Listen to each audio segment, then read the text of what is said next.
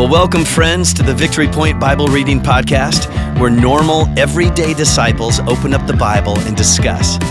We don't claim to be theologians here, but no one ever said you had to be to read and interpret and apply the Word of God to your life. So thanks so much for joining us today, and here's your host. Good morning or good afternoon or good evening whenever you are listening to this podcast. Welcome to Friday. And once again, we have Ashton and myself here as we kind of wrap up our discussions focused on some of Paul's letters to the churches that he worked with during his time of ministry. Today we are in the book of Philippians, and we're looking today at Philippians 1 and Philippians 2. Ashton and I are going to split up the reading. We've chosen to read kind of a longer section here. So Ashton's going to begin at the end of Philippians 1 with verse 27, and then we're going to kind of tag team it here. And I'm going to read the first part of chapter 2, and then he's going to read the second part of chapter 2, and then we will have a discussion about these or this part of Paul's letter. So, hey, let's just dive in since it's Friday, and Ashton will begin with Philippians 1 starting at 27. All right. Whatever happens, conduct yourselves in a manner worthy of the gospel of Christ. Then, whether I come to see you or only hear about you in my absence, I will know that you stand firm in the one Spirit, striving together as one for the faith of the gospel, without being frightened in any way by those who oppose you. This is a sign to them that they will be destroyed, but that you will be saved, and that by God. For it has been granted to you on behalf of Christ not only to believe in him, but also to suffer for him, since you are going through the same struggle you saw I had, and now I hear that I still have. All right, so chapter 2. Therefore, if you have any encouragement from being united with Christ, if any comfort from his love, if any common sharing in his Spirit, if any tenderness and compassion, then make my joy complete by being like-minded, having the same love, being one in spirit and of one mind. Do nothing out of selfish ambition or vain conceit. Rather, in humility, value others above yourselves, not looking to your own interests, but each of you to the interests of the others. In your relationships with one another, have the same mindset as Christ Jesus, who, being in very nature God, did not consider equality with God something to be used to his own advantage. Rather, he made himself nothing, by taking the very nature of a servant, being made in human likeness. And being found in appearance as a man, he humbled himself by becoming obedient to death, even death on a cross. And therefore God exalted him to the highest place, and gave him the name that is above every name, that at the name of Jesus every knee should bow, in heaven and on earth and under the earth, and every tongue acknowledge that Jesus Christ is Lord, to the glory of God the Father.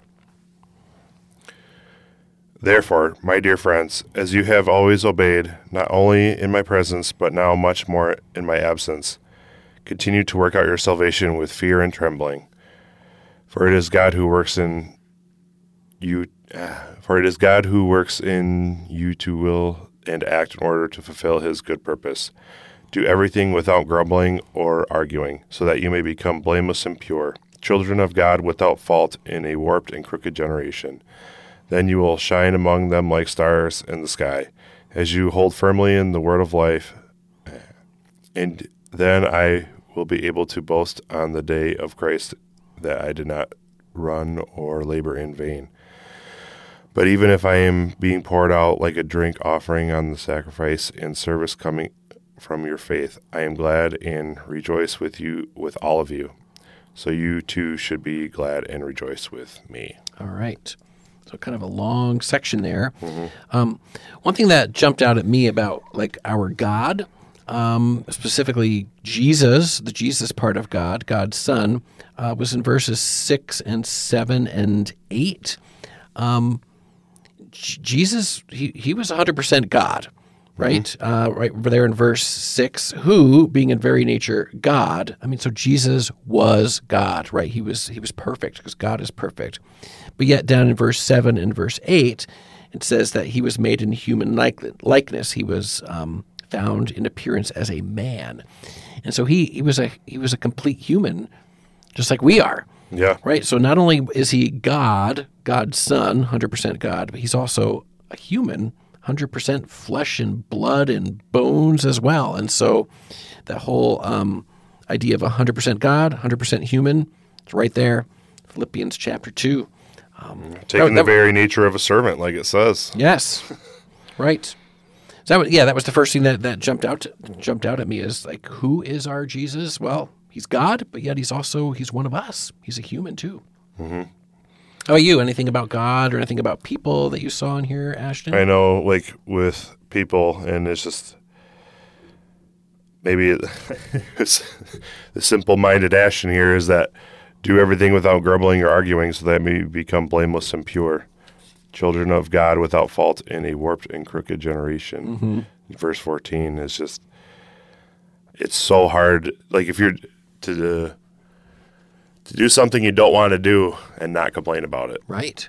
Because it's like, I don't like to do the dishes, but I shouldn't complain about it because it's just, and it's something simple, but how is that different from anything else? Right. I mean, like something deep where it's like helping somebody who needs help. Yeah. It's like, oh, but it's going to take away from my free time. But it's, Well, and then in verse the last part of 15, it says, "Then you will shine among them like stars in the sky." And I think that's why we're encouraged, why Paul is encouraging us to do everything without grumbling and arguing, because the world, that's how they do stuff. Yeah. Right? They grumble, they argue, they complain, there's divisions. But we, as Christ followers, are being encouraged to do things without grumbling, without arguing, so that we can shine, right? So they can stand out, right? So people can hey, wait, they're different.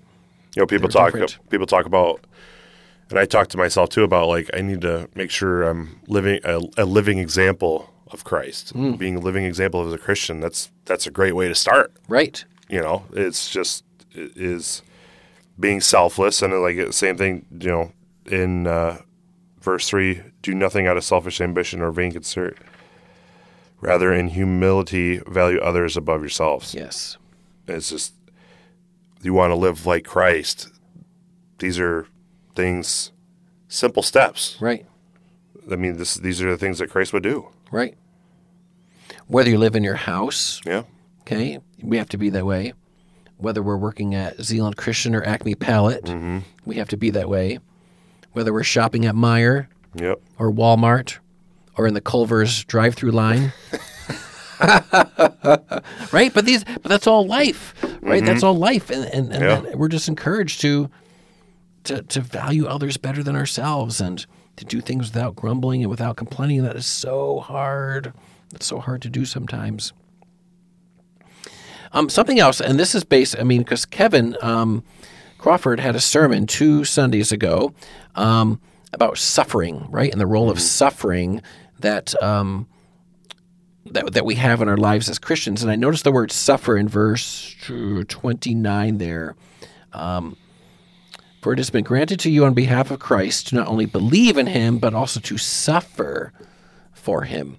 And I thought Kevin did a great job on that Sunday, just walking us through, what's the role of suffering in our lives? What's the response to suffering in our lives? And I love what he'd said about the response. And because the First Peter does talk about we're supposed to rejoice in our sufferings. You're like, really? We're supposed to rejoice in our sufferings?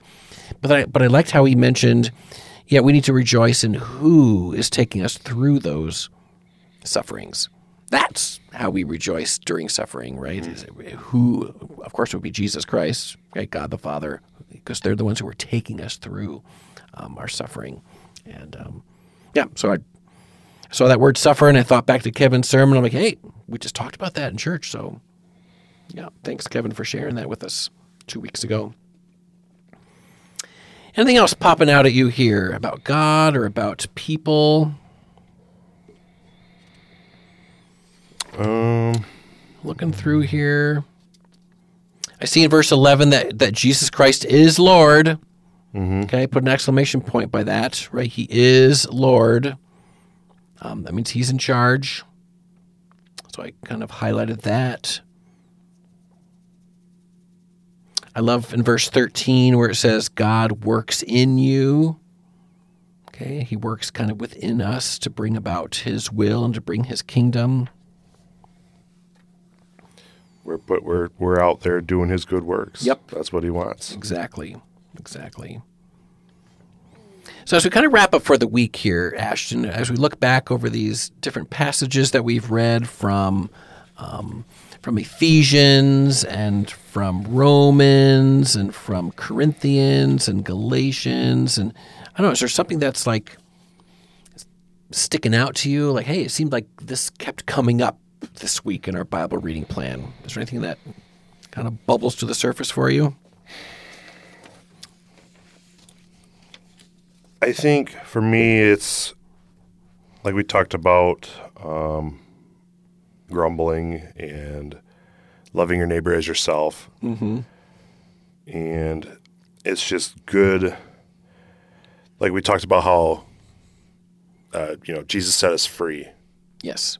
And Paul talked about, well, now that you're free, here's some, almost, I shouldn't say simple because they're not simple, but almost like golden rules that like God wants you to live by now that you're free. Right. And he's just like, I mean, these are only two examples of things he wants us to do. And they sound so simple, but they're not. Yeah. And I think it's a good reminder of like, and for myself is that when I'm praying with God, it's like, God, help me to do these things because they're not easy. Right. And I think, and he wants me to pray with him about it. Right. Like, God, I had this situation at work where, I should have been complaining about said incident in front of colleagues, and I think I put myself in a bad light, and or I didn't make myself look like a very good Christian, and that's where grace comes in, right? Yeah, and that hope for the future. That that's why I love grace. It's like, Lord, fill me with wisdom to learn from my mistake. Right, exactly. Exactly. Because I think, I'm sure, Tom, you have the same kind of scenarios with students or maybe students' parents where, I don't know. Like, why did I say that? Or why did I act that way? I could have done it in a much more kind way or a much more gentle way. Oh, I get it. Or it's almost the same thing but different. It's different but same. Right. So I noticed similar things in the different passages that we read this week.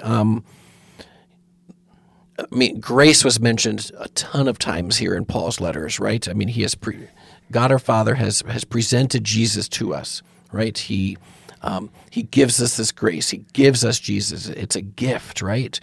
So Jesus is presented to us. But there's that part on our side where we have to receive him. I think the word receive had been mentioned a couple times in these passages from Paul, right? So we're presented Jesus. We have to receive him. But then, like you were saying, what do we do now? Mm-hmm. Well, it's to love our neighbor as ourselves. And we have to do things without complaining and without grumbling. And that's how we be Jesus, right? And that's how we do the things that Jesus did after we realize that we've been saved and that we've been that we're not being treated like our sins deserve to be treated, right? So, well, folks, thanks for listening to Ashton and myself this week. And thank you, Ashton, for being willing to join me this week. And I would love to pray for us, for us too, and for you as listeners to kind of finish off our week here. So let's have a word of prayer. Lord in heaven, just thank you so much that you are a good, good Father. We, according to some of the things we read this week, are not very good people, especially the passage we read on Monday. But thank you, Lord, that because of Jesus, you look at us with grace, and you look at us with kindness and with mercy, and you see us as good people, even though we don't deserve that. And so, Lord, in response, we want to live like Jesus. We want to be like him. We want to do the things that he did while he was on earth, and give us opportunities today and this weekend to do things without complaining and without arguing. give us opportunities today and in this coming weekend to love our neighbors as ourselves. And Lord, we can only do that with your Holy Spirit's help. And so we pray your Holy Spirit to fall on us as we just seek to be more and more like your Son, Jesus. Lord, thank you so much for your word. Thank you that it's alive and that we can still talk about it and learn from it and be challenged by it yet today. And we ask all of these things in the name of Jesus. Amen. Well, thank you for joining us today for the Victory Point Bible Reading Podcast. We hope that today's conversation was helpful for you and encourages you in your daily walk with God. If you have any questions or thoughts to share with us, please email us at info@victorypoint.org. We would love to hear from you.